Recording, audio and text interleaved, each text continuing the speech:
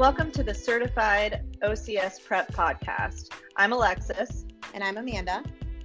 And we're here to help you prepare for your OCS test.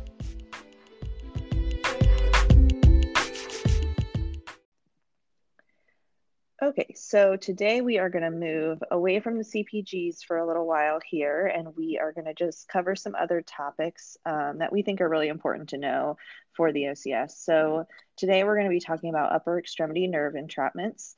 I think, and Amanda, I think you would agree that we need to know these very well for the OCS. Yes, absolutely. I think you're going to see a lot of questions potentially come up about like differential diagnosis of these, is it a proximal involvement, a distal involvement, that kind of a thing. Yeah. And I think, the nice thing about studying this for the test, at least for me, was I feel like this is an area where, obviously I was aware of all these things, but really kind of breaking it down and reviewing all the different types of nerve entrapments is really helpful clinically too, because we get so many of those patients. And I think, this is something that I see a lot where they'll have a diagnosis of, cervical radiculopathy or whatever, and you screen the cervical spine and it's not coming from there. They're telling you they only feel it from their elbow down or whatever. So this is a really important area of differential diagnosis for us, because I think sometimes they get seen very quickly by a doctor and it's a quick diagnosis and their neck really isn't even involved. Or what I typically see is there is some neck involvement, but there's also entrapment further down the chain. I don't know if you also have that experience. I would agree 100% with that. I'd say that's most often how I see these present.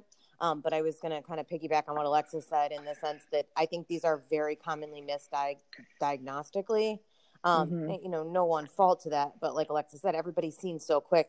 In the doctor's office, they don't lay them down, or in urgent care, they don't lay them down and go through the appropriate testing and stuff. It's more based on subjective report. But yeah, I think studying these for the OCS helped me gain a better appreciation for them. In school, they're covered, but they're not covered to the same extent that you need to know them. Right. And I've realized how many times since I've passed my OCS, I've seen something like this in the clinic, and it's really been kind of enlightening to realize that. But also at the same time, I'm like, wow, I probably missed a lot of these the first couple of years I was out of school before I had really a good handle on them. Yeah, absolutely. So my personal recommendation and how I studied these, I made a flow chart of the different nerve entrapments. And I think I actually used, and we'll link it in the show notes, the MedBridge has a really nice lesson on the upper extremity nerve entrapment. So that'll be linked in the show notes. You can go straight there. I think I used something off of there to kind of make my flow chart. And you can also do flashcards to review these. So whatever works best for you. But I do think repetition on studying these different entrapments is key. I don't know if you have something to add to that at all. Yeah, I definitely did the MedBridge section on this because it was an area I was really unfamiliar with, and reading it in current concepts just felt really bulky to me. So I did the MedBridge section on this, and then I did flashcards just so I could take them anywhere. But I needed a lot of repetition on this because it was an area I just wasn't as familiar with. Yeah, absolutely. I agree. So, that's kind of our 2 cents. If you're not a chart or flashcard person, then I'm sure there's another way to learn these, but I agree. I think they're bulky in the current concepts. And I think if you can really break it down and get to know each one and just continue to study them over and over again, you'll be in a lot better shape for the test. So without further ado, we'll kind of get into the different nerve entrapments. So we're going to talk about these in terms of like median nerve entrapments and then radial nerve entrapments and then ulnar. And they also talk about regional entrapments. So I'm going to kind of read each one that we're going to go through, and then we'll go through, I'll kind of go through my flow chart with you guys, and we can talk about each one. So the median nerve entrapments, there's 3 that you're going to want to know. There's pronator Terry syndrome, anterior interosseous syndrome, and carpal tunnel syndrome. For radial nerve entrapments, you've got radial tunnel syndrome, posterior interosseous syndrome, and Wartenberg syndrome. For ulnar nerve entrapments, we've got cubital tunnel syndrome and Guyon's canal syndrome. And then the regional entrapment they talk about is thoracic outlet syndrome, which I'm sure we've all seen some of that. So we are going to go ahead and go through the median nerve entrapments first. So how I have these broken down in my chart is we've got the nerve that's involved, the entrapment site, History and symptoms. So we'll talk about what you might see specifically with that entrapment. Symptom reproduction, muscle weakness, sensory loss, the special test that you can do, and then the differential diagnosis for that specific entrapment. So the first one is the pronator-Terry syndrome. So like I mentioned before, that's the median nerve, nerve root C5 to C8. The entrapment site is between the two heads of the pronator-Terries, which should be pretty easy to remember, pronator-Terry syndrome. So that nerve is trapped right between the two heads. The history and symptoms. So what you'll see with this is insidious onset to the radial side of the palm. They'll have heaviness in their forearm. Their symptoms will increase with activity, and they'll have minimal nocturnal symptoms.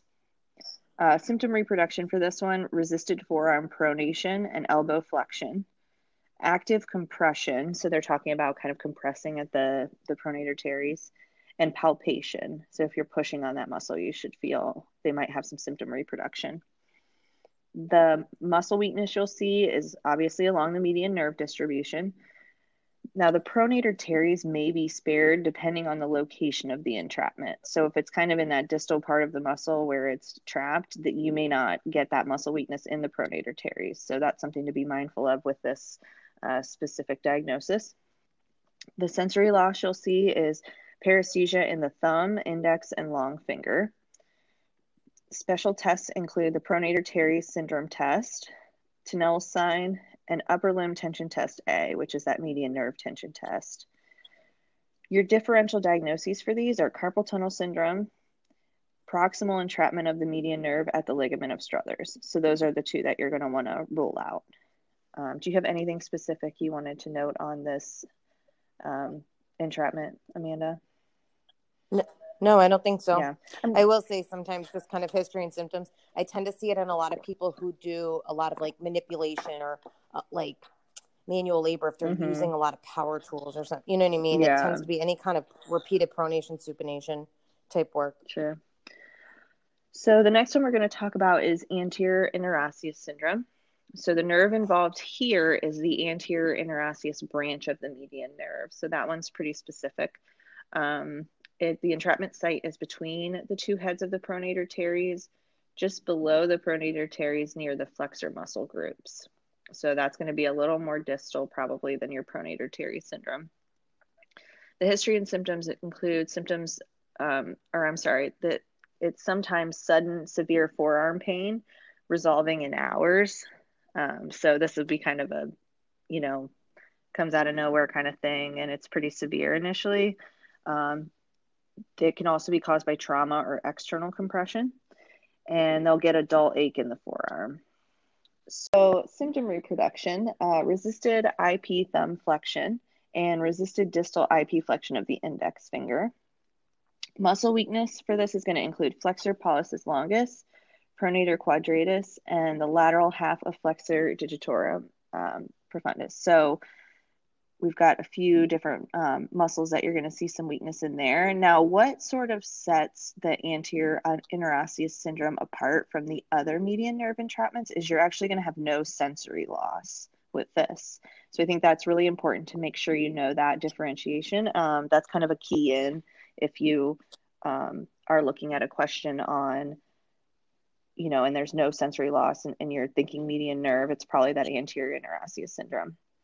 The special test you're going to use, the pinch grip test or the OK sign. And differential diagnosis is a flexor pollicis longus rupture. So that's something to kind of look out for with that. So the next one is carpal tunnel syndrome. And there is a newer CPG on carpal tunnel syndrome as well. We might touch on that at some point, but that one, when did that come out, Amanda? Was that 2018 or was that this year? Yeah. I don't remember exactly when it came out, but it's very new. It's been I want to say maybe halfway through 2018. Yeah, I was going to say, it's not been more than a year. I think it came out like while I was studying or right after I took the test. I'm not sure. So, Sure. So obviously you want to know carpal tunnel syndrome very well. And, it would probably be super helpful to read that CPG because I'm sure, it would give you some key into some things. But what we're going to talk about with this, so obviously nerve involved is the median nerve again. So C5 to C8 and T1. The entrapment site here is that transverse carpal ligament in the carpal tunnel. History and symptoms. So you're going to see sensory loss on the palmar side of digits 1 to 3, greater pain or paresthesia at night. So again, this is a differential diagnosis part here. When we talked about pronator Terry syndrome, there's minimal nocturnal symptoms, whereas with carpal tunnel syndrome, you're going to have that greater pain or paresthesia at night. So that's something to note. Loss of dexterity. Sensory loss is often the initial symptom with carpal tunnel syndrome. And in the advanced stage, you'll see that thenar atrophy. So if somebody's been dealing with this for a long time, you'll see, that bulk of thumb muscles there are starting to atrophy. Symptom reproduction includes prolonged wrist flexion and active compression of the carpal tunnel. Muscle weakness here, you're going to see opponens pollicis, abductor pollicis brevis, and flexor pollicis brevis. Sensory loss includes paresthesia in the thumb, index, and long finger. Palm sensation will stay intact because that's the palmar cutaneous branch. Your special tests for this, Phelan's, Tinel's, and that upper limb tension test A, which is that median nerve tension test. And your differential diagnosis, again, pronator Terry syndrome, obviously, those two have a lot in common, but we talked about that. The nocturnal symptoms, some of the different special tests are going to lead you to one versus the other. You'll also want to rule out C7 radiculopathy with this. So, I think a lot of times carpal tunnel, obviously, it's a more common diagnosis.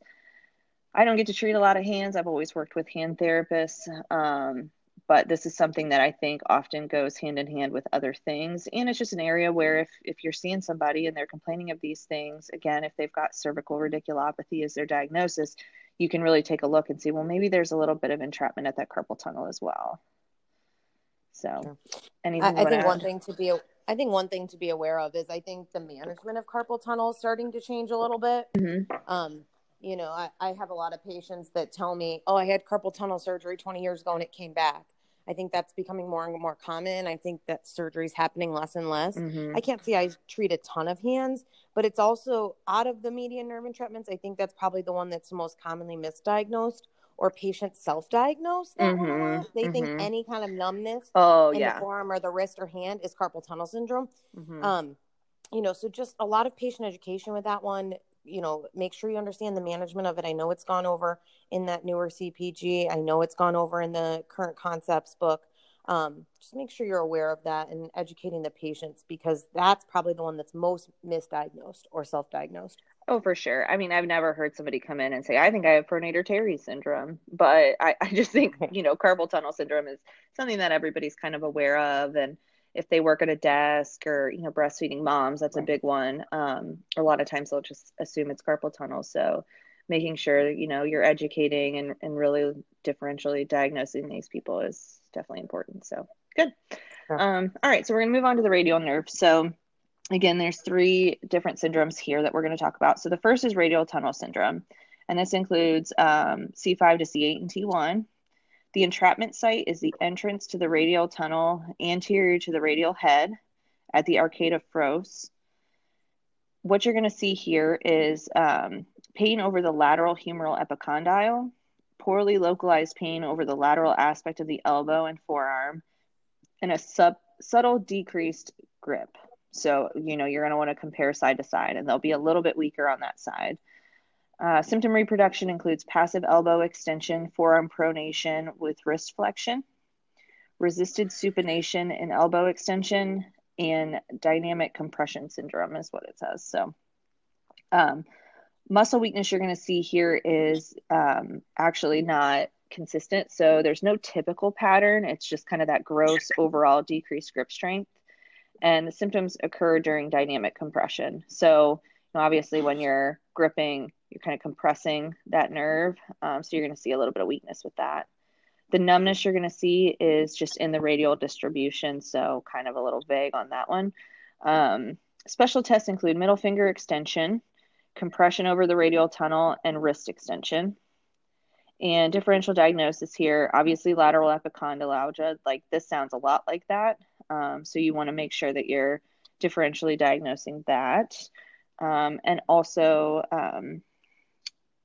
we're going to look at posterior interosseous syndrome as a possible differential diagnosis here. So that's the next one we're going to talk about, posterior interosseous syndrome. So this is the nerve involved is the posterior interosseous nerve, the distal portion of the radial nerve.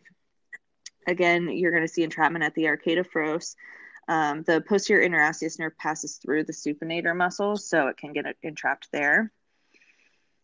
History and symptoms. So increased use of supinator muscles. So again, this kind of goes back to that, Amanda, how you mentioned the, use of different tools and kind of turning that. So if you're using a lot of that supinator muscle, you can get that nerve entrapment there. Difficulty extending the thumb or fingers at the MCP joint, and forearm tenderness distal to the arcata fros. Symptom reproduction includes active supination from a pronated position and passive forearm pronation. Again, there's not typical muscle weakness unless if this is chronic. So if this has been going on for a while, you might get some muscle weakness, but typically you're not going to see a lot of that. And again, here's a good way to know if it's posterior interosseous syndrome is there's going to be no sensory loss. So that's a good differential diagnosis point. Special tests include index finger extension with the rested hand palm down on the table. So you'll have them kind of lay their hand down, lift that index finger and see if that's weak. And your differential diagnosis here again is lateral epicondylalgia. The next one is Wartenberg syndrome. So the nerve involved here is the superficial radial nerve. The entrapment site is going to be at the brachioradialis and the extensor carpi radialis longus tendons during forearm pronation. History and symptoms include pain over the distal forearm associated with paresthesias over the dorsal radial hand. And this often comes from possible trauma. So they talk about handcuffs, wristbands, or a fracture. Symptom reproduction includes repetitive wrist flexion and ulnar deviation. Again, we're going to see no motor weakness with this, but the sensory loss will be the dorsal radial hand. Special tests include Tinel's over the distal radial head and prolonged wrist flexion, ulnar deviation, and pronation. Your differential diagnosis here is your posterior interosseous syndrome and your decurvain tenosynovitis. So do you have anything you want to add to any of these radial nerve entrapments? Not necessarily. I think a lot of these don't necessarily have a real specific mechanism of injury. So I think just making sure, kind of true with all of these, that you're really listening to your subjective history, asking about their daily activities. Do they do something repetitive? Another profession that I think you just need to be hyper aware of these kinds of things in is like hairdressers. They perform a lot of repetitive motion at the wrist and arm all day long. And they'll come in with shoulder pain. And then if you ask a little bit more, they're like, well, yeah, sometimes my elbow or wrist bothers me or something like that. So I think just being hyper aware of your subjective report and picking up on any repeated movement patterns can really guide you towards really screening for one of these nerve entrapments. Yep, I agree. All right, so the last thing we're going to talk about, we're going to get into the ulnar nerve and regional entrapment. So for the ulnar nerve, the first one we're going to talk about is cubital tunnel syndrome. So we're talking about nerve roots C7 to 8 and T1. The entrapment site is going to be the cubital tunnel and between the two heads of the flexor carpi ulnaris. Your history and symptoms with this: pain in the fourth and fifth digits, difficulty with your activities of daily living that require elbow flexion, and sensory is often the initial symptom. So I know, and I feel like probably everybody has felt this at some point, when you have your elbow flexed too long, you're in one position for too long, you'll start to feel that kind of numbness and tingling in your fourth and fifth digits. So that's going to be your first sign that this nerve is getting entrapped in that cubital tunnel. So symptom reproduction, again, elbow flexion. Muscle weakness is going to be atrophy or weakness of the ulnar intrinsics, and this happens pretty late after you've had this for a while. Sensory loss, again, ulnar distribution numbness. Your special tests are Wartenberg sign, elbow flexion test, Tinel sign, and Froment sign. And your differential diagnosis for this is medial epicondylalgia and Guyon tunnel compression.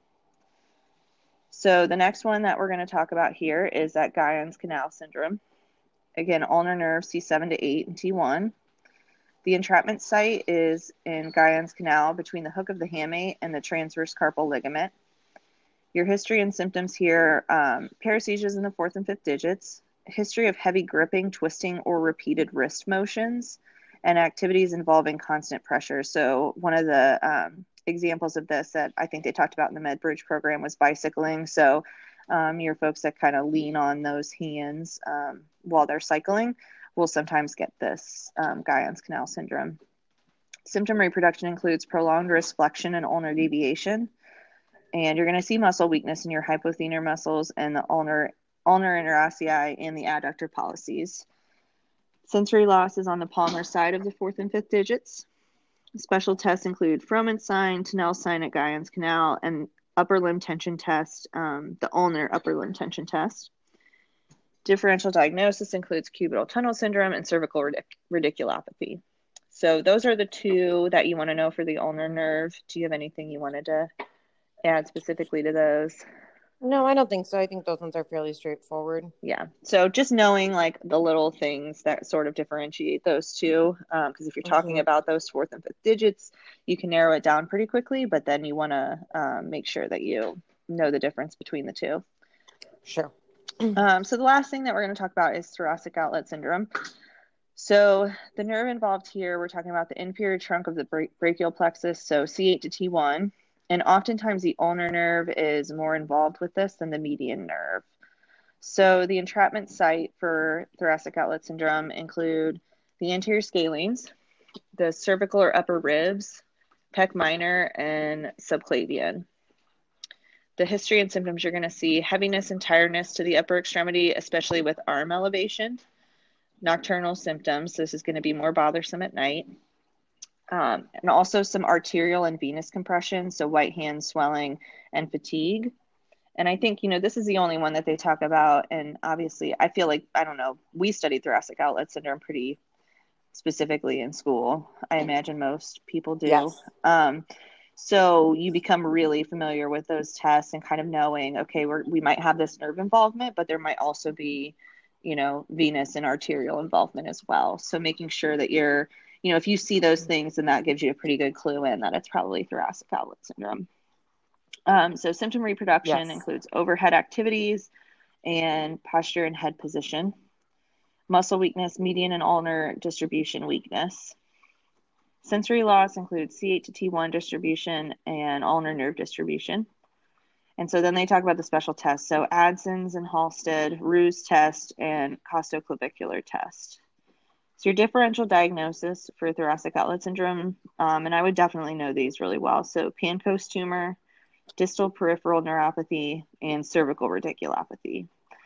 So I think because it does involve so many different areas and muscles and whatever, like this is definitely something with all your neck patients you should be looking for anyhow, just to see. And again, a lot of times I see that there's cervical involvement, but they also have entrapment further down under their pec or, between the scalenes. Because you have to think if you've got, something going on at your neck, you probably have some hypertrophy in some of those other muscles in that area and a lot of tension and guarding. And so you can get a lot of entrapment, just a little further down in those scalenes or upper ribs, pec minor, that sort of thing. So anything else you want to add there? One note on Pancoast tumors. That's something I wasn't terribly familiar with specifically until I studied for my OCS exam. This is where your general medical screening comes in. In the CPGs, we talked a lot about, is this patient appropriate for PT? Are we going to treat them? Are they a treat and refer case, or do they really need to be referred out? Pancoast tumors are a tumor that grow on like the upper lobe of the lung. And they're often in people that have already had a history of cancer. Not always, but a lot of times. So that's where if someone's coming in with these kind of complaints and you're not able to change them or create any difference and they have a history of cancer and they're over 50, that's where your medical screening knowledge really comes into play. I will tell you Pancoast tumors most often occur in an ulnar nerve distribution first because it's going to hit those lower nerve roots sooner than the upper nerve roots. So that's one I'd maybe throw on your differential diagnosis list for any kind of ulnar nerve entrapment also. Just something to be aware of. No, yeah, I think that's super helpful. I agree. It wasn't something that I was super aware of before studying either. So I think that's great to kind of note that. Anything else you want to add in terms of just overall with these nerve entrapments? I don't think so. I think, like we've said before, really finding a way to get the repetition in for yourself with these, whether it's using an app that does flashcards, writing yourself flashcards, making yourself a flow sheet that you stick in your bag, that listen to this podcast 3 or 4 times, whatever you need in terms of the repetition. But I think that's compared to some of the other more global concepts of like low back pain, like these are pretty hard and fast. So you really need to know them in terms of differential diagnosis. Right. I agree. And like I said, as we went throughout, make sure you look for those little things like, okay, this one's more at night, this one's not. This one is more, this one has sensory loss, this one doesn't. Because those little things are going to really key you in when you're stuck between the two on your test. So right. And I think, like Alexis just said, the motor versus the sensory is going to be one of the biggest tip-offs for you when you're looking at case studies. Yep. Okay, so from here, we are going to transition to kind of more global concepts. So we went through all the CPGs. We wanted to talk about these nerve entrapments because I think they're really important. But the next thing we're going to do is we're going to be breaking down kind of different sections of current concepts, but also bringing in some other information for different shoulder diagnoses. So we'll kind of be working through some different areas there. As always, if you guys have questions, you can send us an email. And as I mentioned earlier, I will link the MedBridge link to their peripheral nerve entrapment course in the show notes. Sounds good. All right. Thank you very much.